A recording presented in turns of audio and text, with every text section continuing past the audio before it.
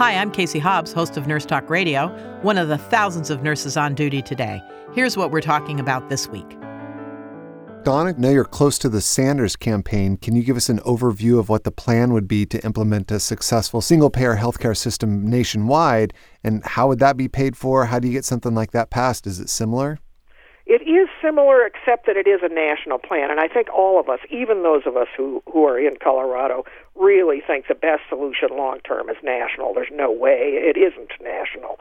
But what the Sanders plan really has envisioned for a very long time is that you would have a national single-payer Medicare for All plan that would be administered by the states individually, so that states would get a sort of block grant in order to be able to handle their health care needs for their citizens. Now, they would have to do it in accordance with the national plan, saying these are the things you will provide. You're not going to leave people bare with the copays and deductibles and those kinds of things. So it's much more like an improved, expanded Medicare for All nationwide in the Sanders plan.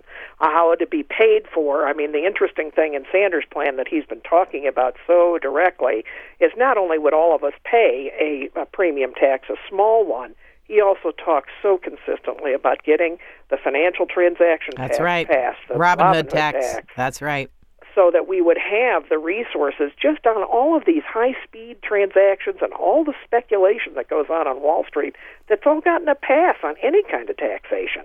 If we just would tax those things, we'd bring in an enormous amount of money that would help fund his single-payer Medicare for All vision and lots of other things like plus the free college and the rebuilding. Yeah, so I think it's just so terribly exciting, isn't it, to be watching healthcare be spoken about on the national scene like this. It's terrific to hear Bernie talk about it. It's terrific to hear younger people start asking about it. I think this is just an incredible, and to see the nurses out there really engaged is always fabulous to see that happening all across the country. So I'm hopeful that no matter where people stand, I think the reality is we have a lot to be hopeful about in the months going forward, so long as nurses stay front and center in the conversation, and I expect they will. And I love it because they were one of the first out there supporting Bernie way before anybody else, so that was fantastic. Thank you so much, Donna, for all your time. You're a wonderful advocate for the progressive side of things. Thank you all so much. For more information about this topic or about National Nurses United, visit nnu.org.